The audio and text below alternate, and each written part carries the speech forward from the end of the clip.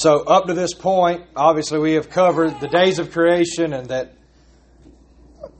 it's as if, God took a step back and said, it is good. We covered the Sabbath, and that even with the Sabbath, even that day of rest, using that as a way to point to the gospel, to point to that eternal rest in Christ. And we've talked fairly extensively about Adam and Eve and the fact that we as mankind, Adam and Eve specifically, being made in the image of God, and what that means, that we are to exercise dominion over the earth. We are relational beings. We can reason and we can think through things. And so we discuss being made in God's image, and we even use that word as kind of a verb, that we are to image forth God, or we are to image God out into creation with the way that we relate to one another, with the way that we live and share in God's creation. So now, today, we come to the fall. So I know by looking out on the crowd, the vast majority of us grew up in church, we're familiar with the Scripture. When we say, as believers, when we say the fall, what are we talking about? Just so I can make sure everybody's awake this morning. I know you're awake. I'm testing the adults. I want to see if the adults are awake. I know you know the answer to this one. What? Well, we'll see if the adults get it right, and if they don't get it right, I know that you can get it right. When we say the fall, what are we talking about as Christians? Garden of Eden, and what? Okay, when they sin. When we say the fall, that is when sin entered into creation. Okay?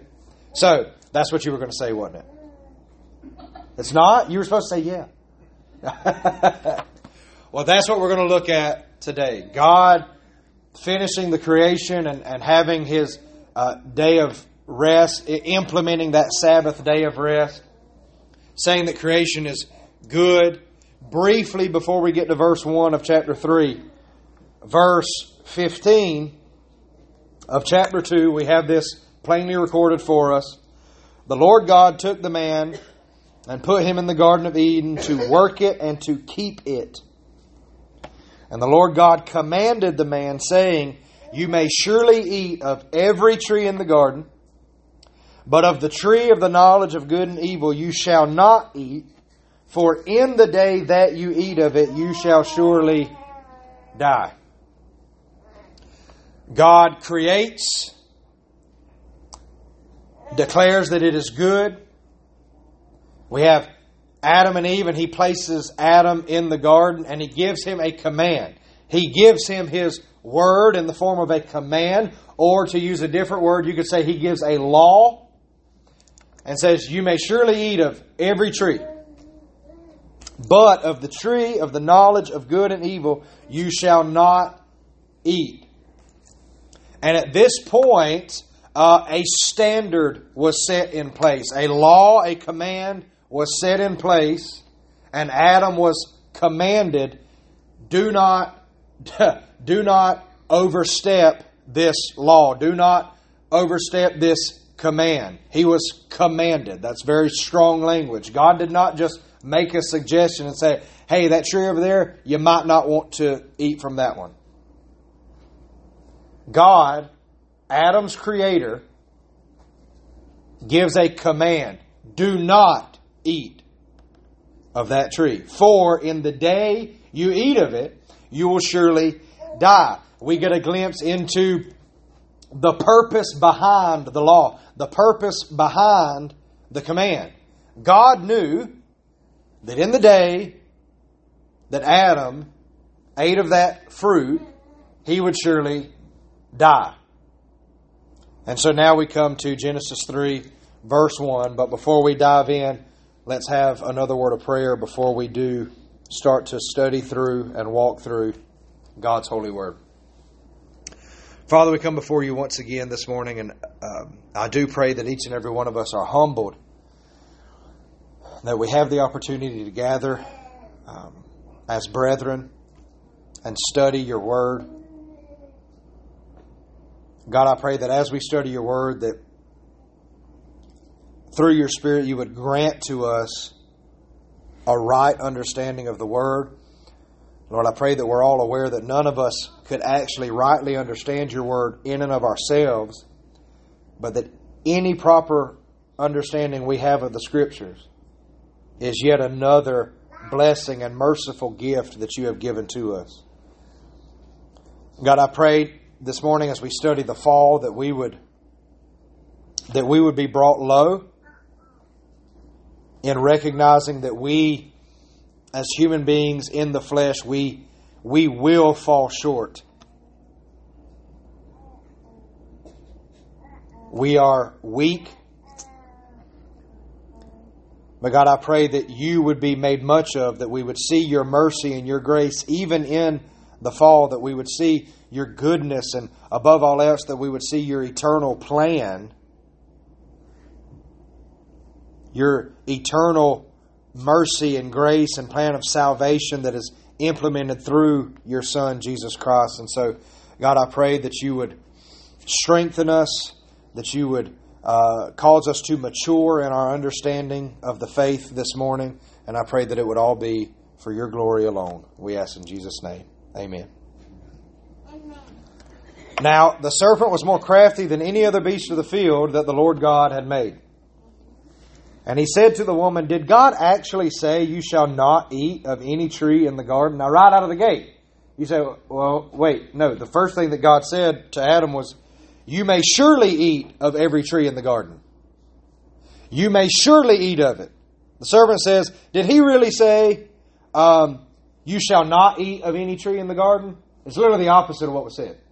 You may surely eat of any tree in the garden. Did God really say you shouldn't eat of any tree in the garden?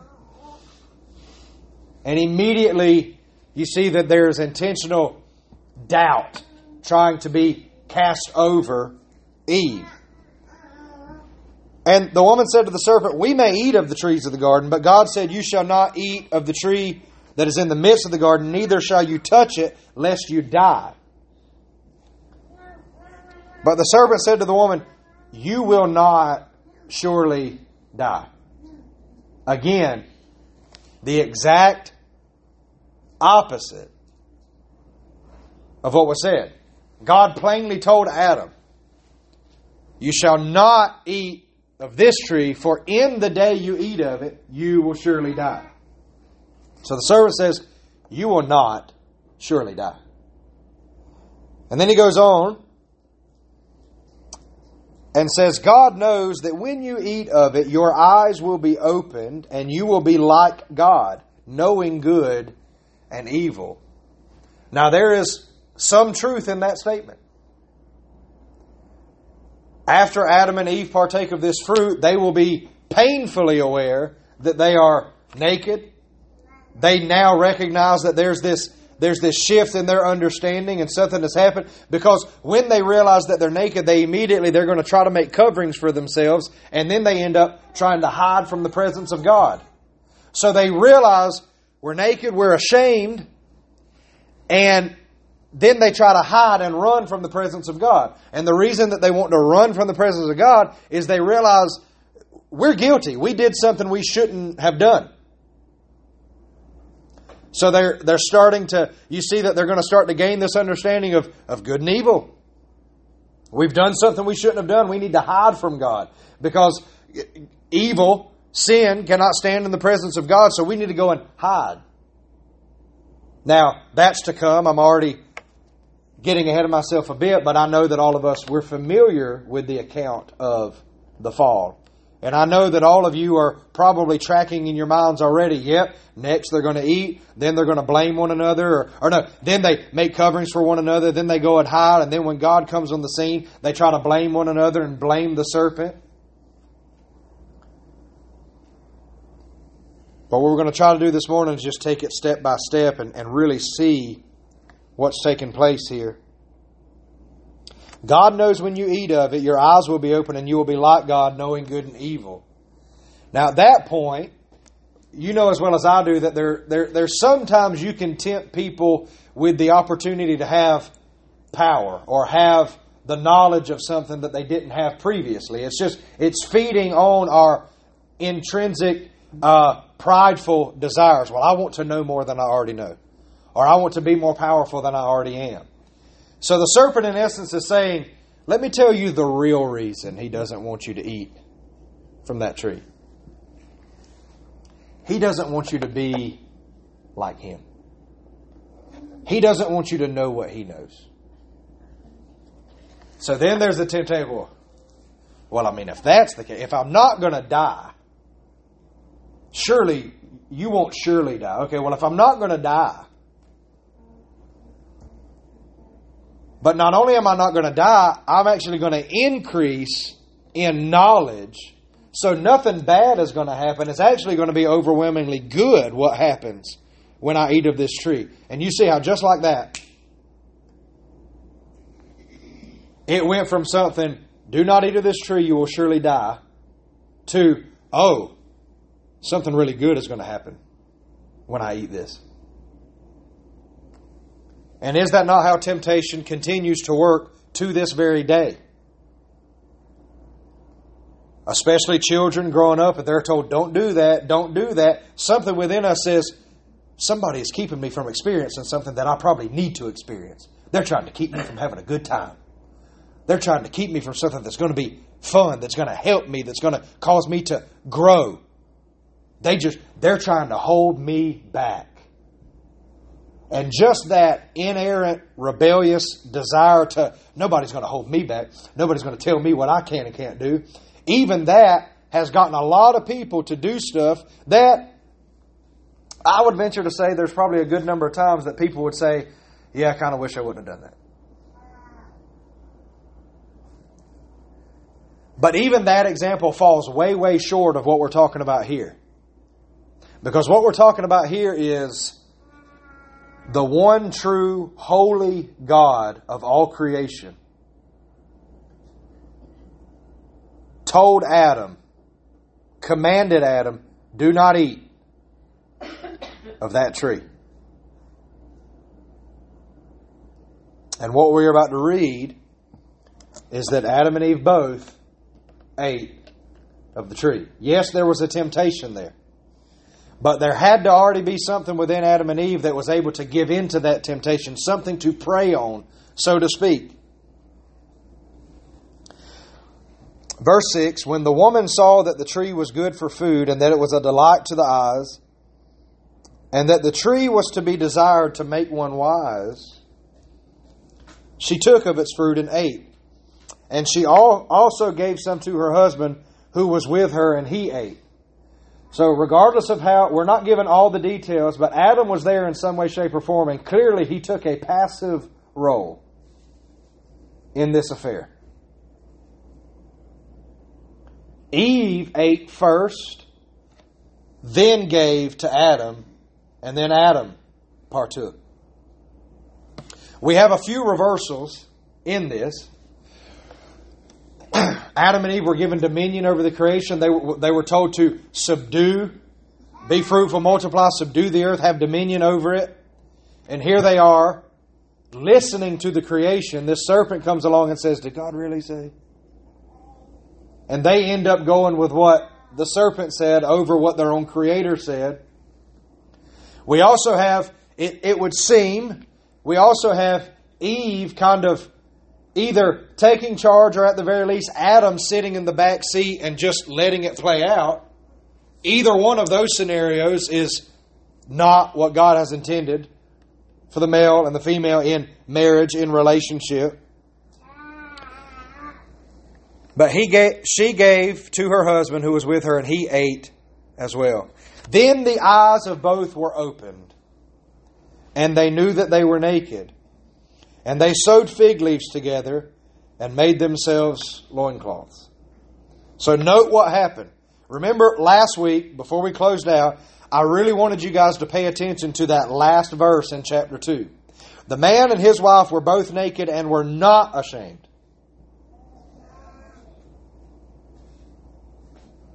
Verse 25 of chapter 2. The man and his wife were both naked and were not ashamed. Creation was good. Sin had not yet entered into the world. Adam and Eve had been given their instructions, their commands,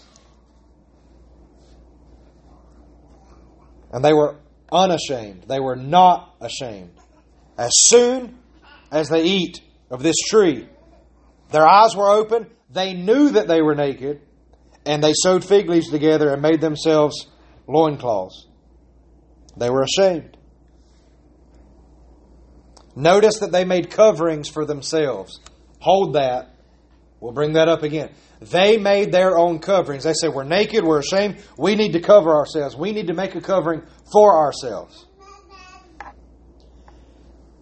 They heard the sound of the Lord walking in the garden in the cool of the day, and the man and his wife hid themselves from the presence of the Lord God among the trees of the garden. Why would they have a desire to hide from the presence of God? It is because they knew they were guilty.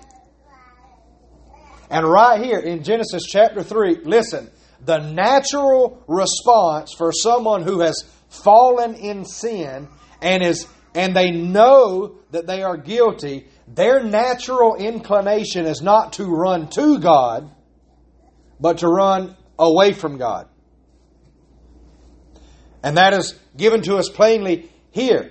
Adam did not run to God and say, I'm so sorry, this is what I have done, I'm guilty, please forgive me. No, they run away and they hide.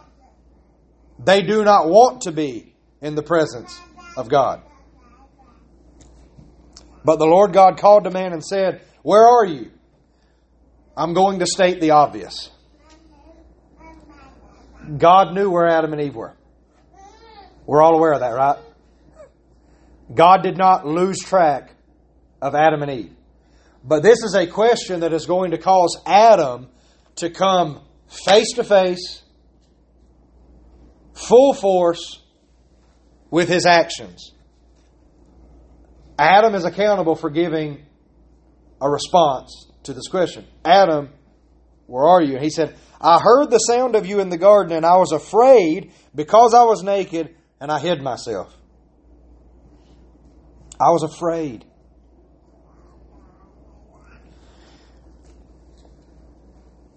And God said, Who told you that you were naked? Have you eaten of the tree which I commanded you not to eat?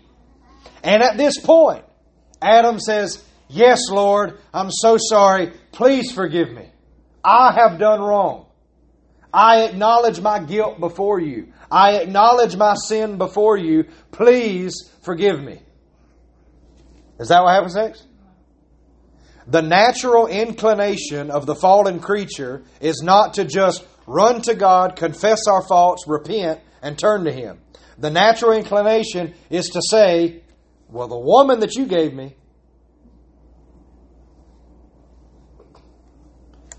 we try to justify our actions.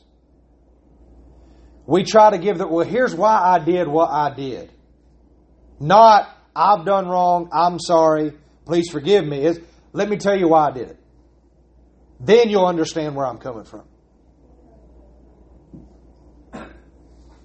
Have you eaten of the tree that I commanded you not to eat? The man said, the woman whom you gave to be with me, she gave me of the fruit, or the fruit of the tree, and I ate. So Adam does say, I ate. But before he says the two words, I ate, he says, the woman that you gave me.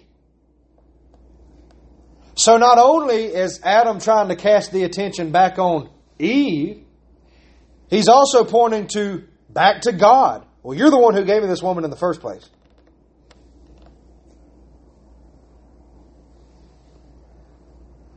The woman that you gave me, she gave me the fruit. And yes, I did eat it. So then the Lord said to the woman, what is this that you have done? And the woman said, the serpent deceived me, and I ate. Now, even that is a fairly more direct response than I would say that Adam gave. The woman just says, serpent deceived me, yes, I ate. Now, in this account, who would you say, who is the guilty party? Who is guilty? Adam and Eve. Okay? The people are guilty. Okay? Now you could say, well, the serpent's fairly guilty too because he tempted them, and we know that God's going to curse the serpent. Absolutely. But as far as God the Creator and His creation, who is guilty? And it is Adam and Eve that have gone directly against the command, do not eat of that tree. For in the day that you eat of it, you will surely die. Now already you might be thinking to yourself, they're not dead yet. They're still living. They made coverings for themselves. They went and hid from God. God is allowing them to speak with Him, converse with Him. It doesn't seem like they're dead yet. And I know, because I've read a little bit of Genesis, Adam and Eve actually lived really, really long lives. So what gives? Jesus said, the day you eat of it, you will surely die. Adam and Eve both lived really, really long lives. So, what gives? Purpose. Briefly, I want to take a break from Genesis 3. I want us to go to Ephesians 1.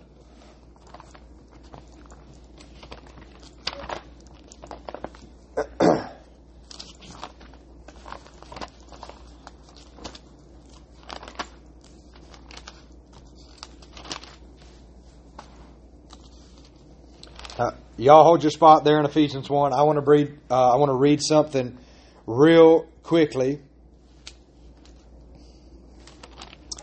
from chapter 2. So just listen to these words. This is Ephesians 2, verse 1. And you were dead in the trespasses and sins in which you once walked, following the course of this world, following the prince of the power of the air, the spirit that is now at work in the sons of disobedience, among whom we all once lived in the passions of our flesh, carrying out the desires of our body and the mind, and were by nature children of wrath like the rest of mankind. But God, being rich in mercy because of the great love with which He loved us, even when we were dead in our trespasses, made us alive in Christ, with Christ. By grace you have been saved. Okay? So twice the word dead was used there. And you were dead in the trespasses and sins in which you once walked. But God, being rich in mercy because of the great love with which He loved us, even when we were dead, He made us alive with Christ. Adam and Eve surely died the day that they ate of the fruit. It was a spiritual death. That is why we call it the fall. Adam and Eve were created upright. Biblically, theologically, upright, meaning that they were created sinless. They had not sinned yet. They had not experienced sin. They did not know what sin was. They were created upright. When they broke the command of God, when they went against the command of God, they fell in their sin. They were dead in their trespasses and sin, spiritually dead, needing to be revived, needing to be made alive. And in those verses that I just read, Paul makes it plain. He says this, and he's speaking to believers, but he says, among whom we all once lived in the passions of our flesh, carrying out the desires of the body and of the mind, and were by nature, children of wrath. Meaning that in our natural state, by nature, in our fleshly state, we are children of wrath. If we are born in the flesh, we live our lives and we are never born again. Okay? You tracking with me? If we are born in the flesh, we live our lives on earth and we are never born again, and then we die, we will receive the wrath of God. We are children of wrath. That is why Jesus tells Nicodemus in John 3, you must be born again.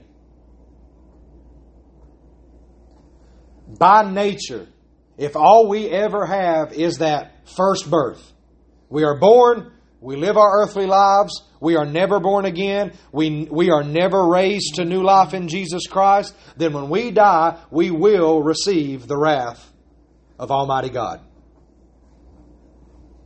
That is our natural state. If that was not our natural state, then Jesus would have never said, you must be born again.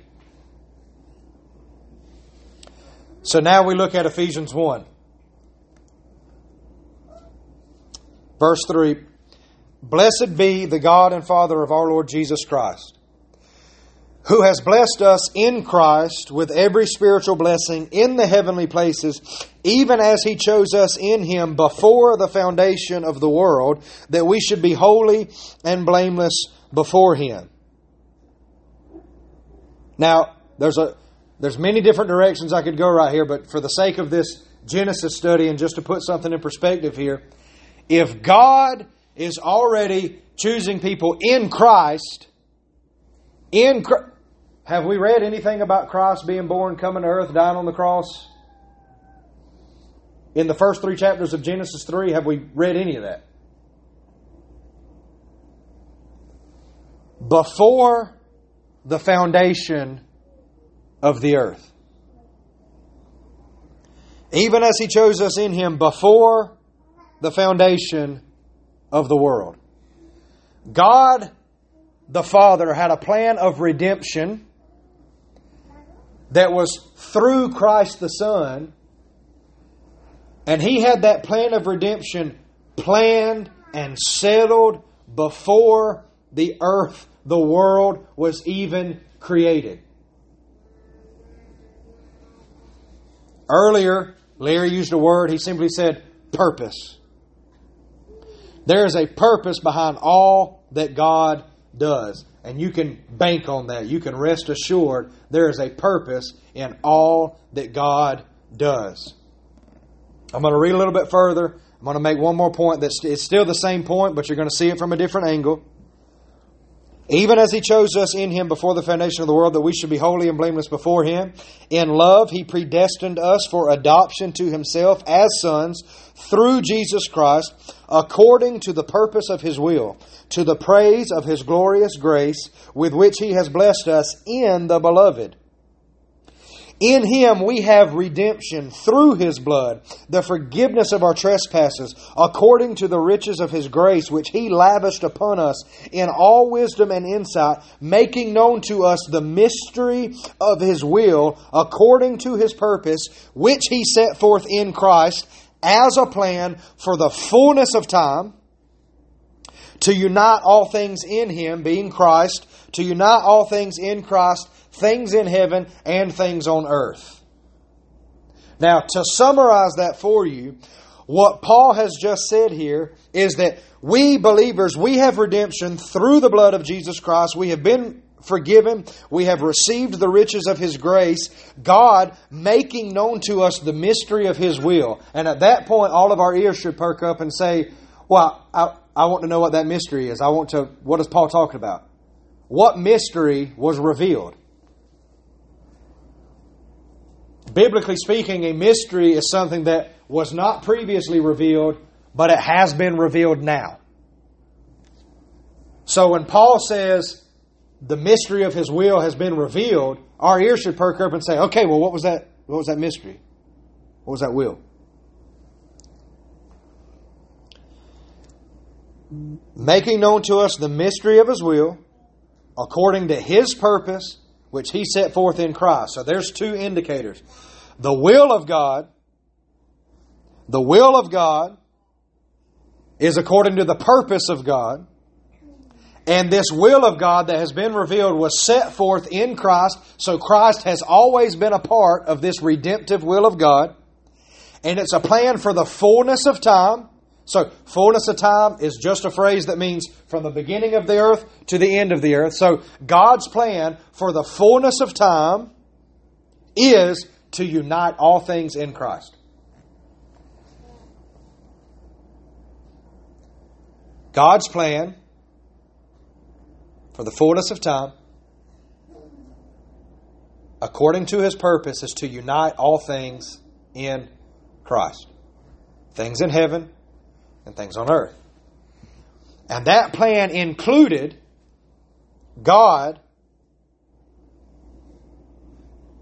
before the foundations of the earth, God choosing a people, giving a people to the Son before the foundation of the earth. And the reason that I am really emphasizing before the foundation of the earth is this. If people were already designated or marked, chosen as being in Christ before the foundation of the earth, if Adam and Eve had lived perfect, sinless lives, there would be no need for Christ. And there would be no uniting things in Christ, because we wouldn't need Him. If Adam and Eve were perfect, they would have begotten or given birth to perfect, sinless children. And if those children would have continued to have been perfect, then they would have begotten perfect, sinless children. We wouldn't need Christ. We wouldn't need a Savior. We wouldn't need redemption. We wouldn't need to be united with Christ, because that fellowship would have never had been broken by sin. So what I'm driving at ultimately is this. Even the fall itself was ultimately part of God's plan. God was not thrown off when Adam and Eve sinned. God didn't say, well, I wanted Adam and Eve to be perfect for eternity. They've messed up that plan, so now I'm going to plan B. God has never had a plan B, because He's God. He has a plan A, or a plan capital G, if that helps you remember that He only needs one plan. God did not have to change His will or change His approach when Adam and Eve fell in the garden. You say, Caleb, how can you so confidently make that statement? Because before the foundations of the earth, before Adam and Eve were even here, before the fall ever happened, God had already chosen a people in Christ. Which means there's going to be a need for Christ. Which means He's going to be the Redeemer of His people. Which means He's going to be the way of salvation for all who believe. If there is no fall, there is no need for Christ. The fall is a part of God's great and eternal plan. Now, I'm not going to sit here and try to convince you that I know all the ins and the outs of God's plan. And if you ever meet somebody like that, I would encourage you, just politely but firmly walk away from the situation. Because if you're talking to a human being that says, I know all the ins and outs of God's will, I can tell you exactly what was going on when this happened, you may be talking to a lunatic. Or at the very least, a liar. Because we're not given any more details about creation or the fall or all of the details of God's good and perfect eternal plan other than what we're given in Scripture. That is why I so carefully and emphatically and repetitively read those words from Scripture. That's not Caleb giving you his opinion. Paul tells us in Ephesians that it has been God's plan since the beginning to unite all things in Christ. Things in heaven and things on earth. In order to unite all things in Christ, there has to be a purpose for Christ to come and redeem and unite. If there was never a fall, there would never be a need of a Savior. If there was never a fall, there would never be a need for Redeemer.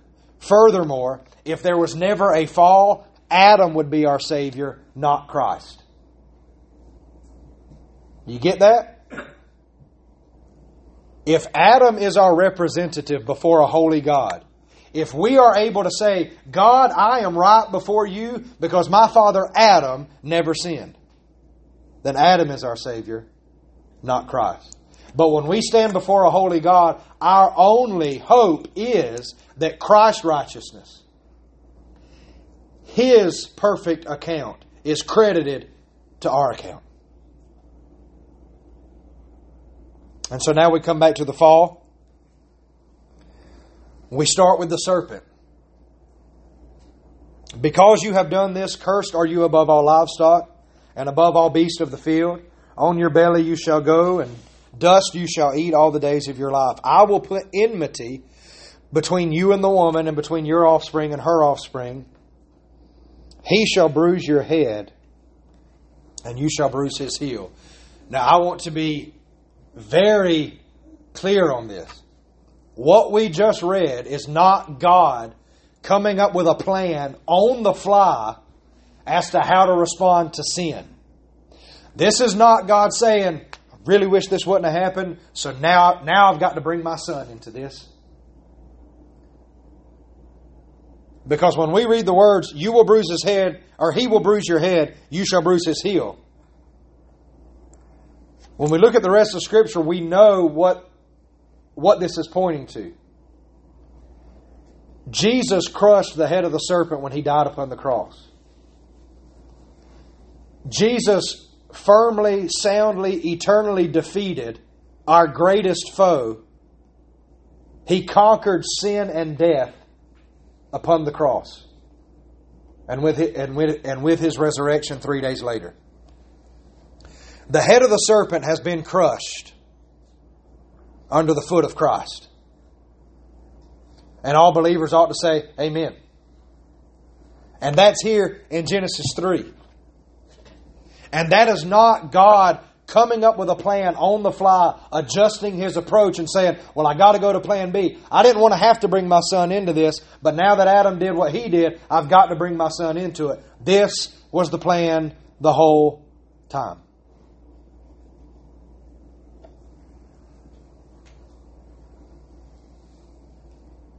For those of you who may have not been aware that, yes, that what we just read, that's the gospel. That the head of the serpent has been crushed. Satan is defeated. Sin and death have been defeated. You say, well, how on earth were they defeated?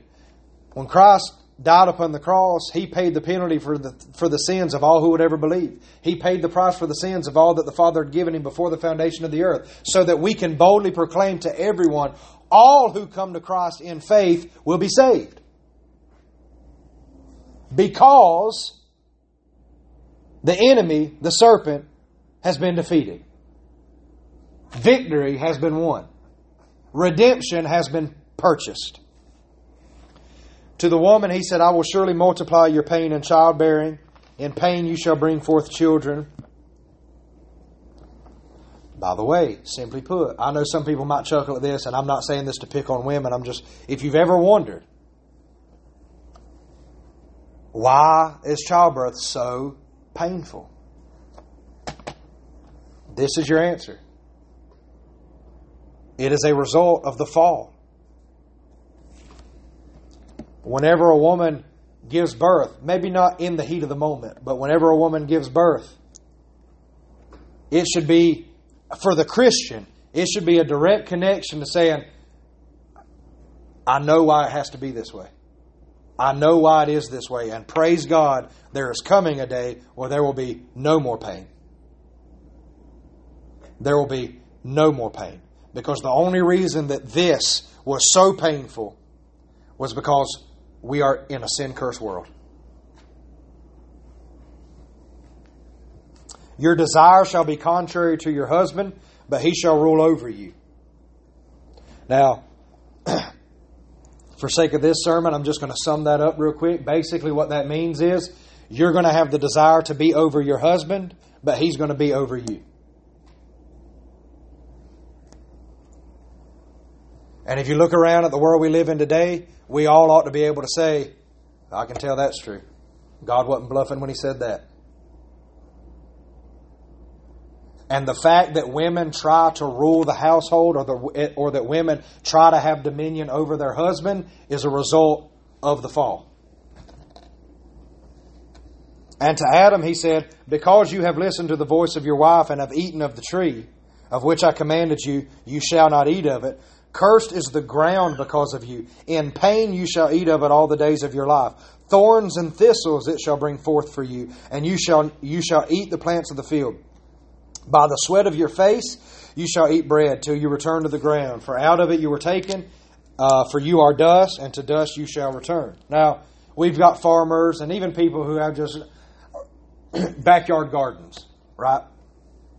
Or we may have some women or men who just like to plant flowers in the yard and have some good landscaping. Okay? But for anybody who's ever done any farm work, would it be a whole lot more enjoyable to do the farm work if you could do it without sweating and laboring and toiling? If you could just go out there, do the work, you didn't lose any of your energy, you never got tired, you just went out there, planted the seed, when harvest time came around, you didn't have to worry about harvesting it in a certain amount of time. You could just go get it whenever you were ready and it was all there for you. I mean, would that make your job easier? Does anybody want to answer that question? Yeah.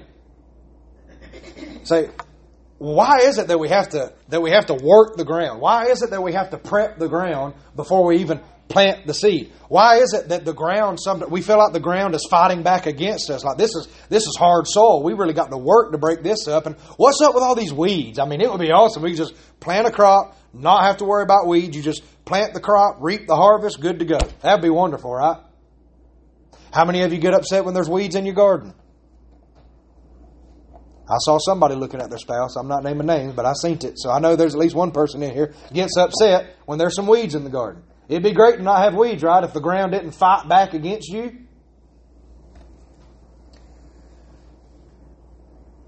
Everything about creation that we would view as negative or irritating or bothersome or even just exhausting. I wish that we didn't get exhausted. I wish I never had to have a nap. I wish I didn't even have to sleep. You know how much more stuff we could get done if we could just work 24 hours and not have to sleep? But we got to have 6 to 8 hours, or at least that's what the doctor says. It would be awesome if we could just work and not get tired. Right? All of those things are reminders that we are fallen creatures. That there is something there that reminds us we're not strong enough. We're not powerful enough. If somebody does try to start going without sleep and they just want to work for 7 days a week with no sleep, what's going to happen to them if they keep that up? They'll die an early death. They'll have serious medical problems. People who don't sleep, they might start hallucinating. It does a serious work on the human mind. We can't function without sleep. Somebody who doesn't go out and tend to the garden or tend to the crop and just lets the weeds overgrow them and they're not working the soil and they're not prepping beforehand, they're not going to have a good harvest. If they let the weeds overtake it, might not have a harvest at all. You've got to stay on top of it. Well, that's hard work. When I go out there, I get exhausted. I sweat. I can't even hardly stand up. I feel like I'm about to pass out. The bear might get me. You know, whatever you want to throw out there. I wish that stuff didn't happen. And when people say stuff like that, or when you yourself, you start to wish, I wish it wasn't this way, you need to remind yourself, what you're longing for is glory. What you're longing for, biblically speaking, is the new heavens and the new earth. What you're longing for is eternity with God. But until then, we're here on an earth that is sin-cursed. And all of those things ought to be reminders to us, God is who He says He is. When we're laboring and we're toiling and when we're complaining about life and this is too much hard work and this is too much, and what is that? Faith should bring us back to where we say, that's right. Sin-cursed earth. God is true. I have even more of a reason now to believe that God is who He says He is, because that is the answer as to why there is suffering and toil and labor and everything here on this side of heaven. God is who He says He is. And because I suffer, and because I'm aging, and because we die, man, we need a Savior. Because we're not strong enough, we're not powerful enough, and we are sinful people. And we need a Savior. And praise God, that Savior crushed the head of the serpent just like God said He would in Genesis 3.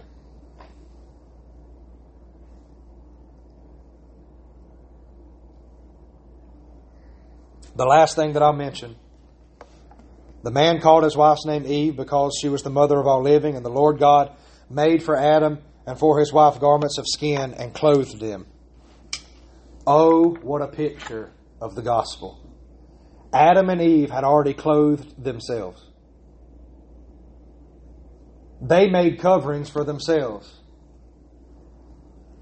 But the coverings that they made for themselves in their own works and in their own deeds could do nothing to make them right before a holy God. But that same holy God, He made coverings for them. From His own sacrifice. Something had to die, and God took of that sacrifice and covered Adam and Eve. That is the gospel. None of us, not a one of us, could ever cover ourselves to the point that we would not have to be ashamed standing before a holy God. But the gospel is this. God took His wrath and poured it out upon another, namely His Son, Jesus Christ. And because of that sacrifice, God has clothed us in righteousness and in blamelessness. Not because we earned it, not because we deserved it, but because He is a merciful and gracious God. And His plan for the fullness of time is to unite all things in Christ. Things in heaven and things on earth. Let's pray. Lord, thank You for this day. We thank You for Your word.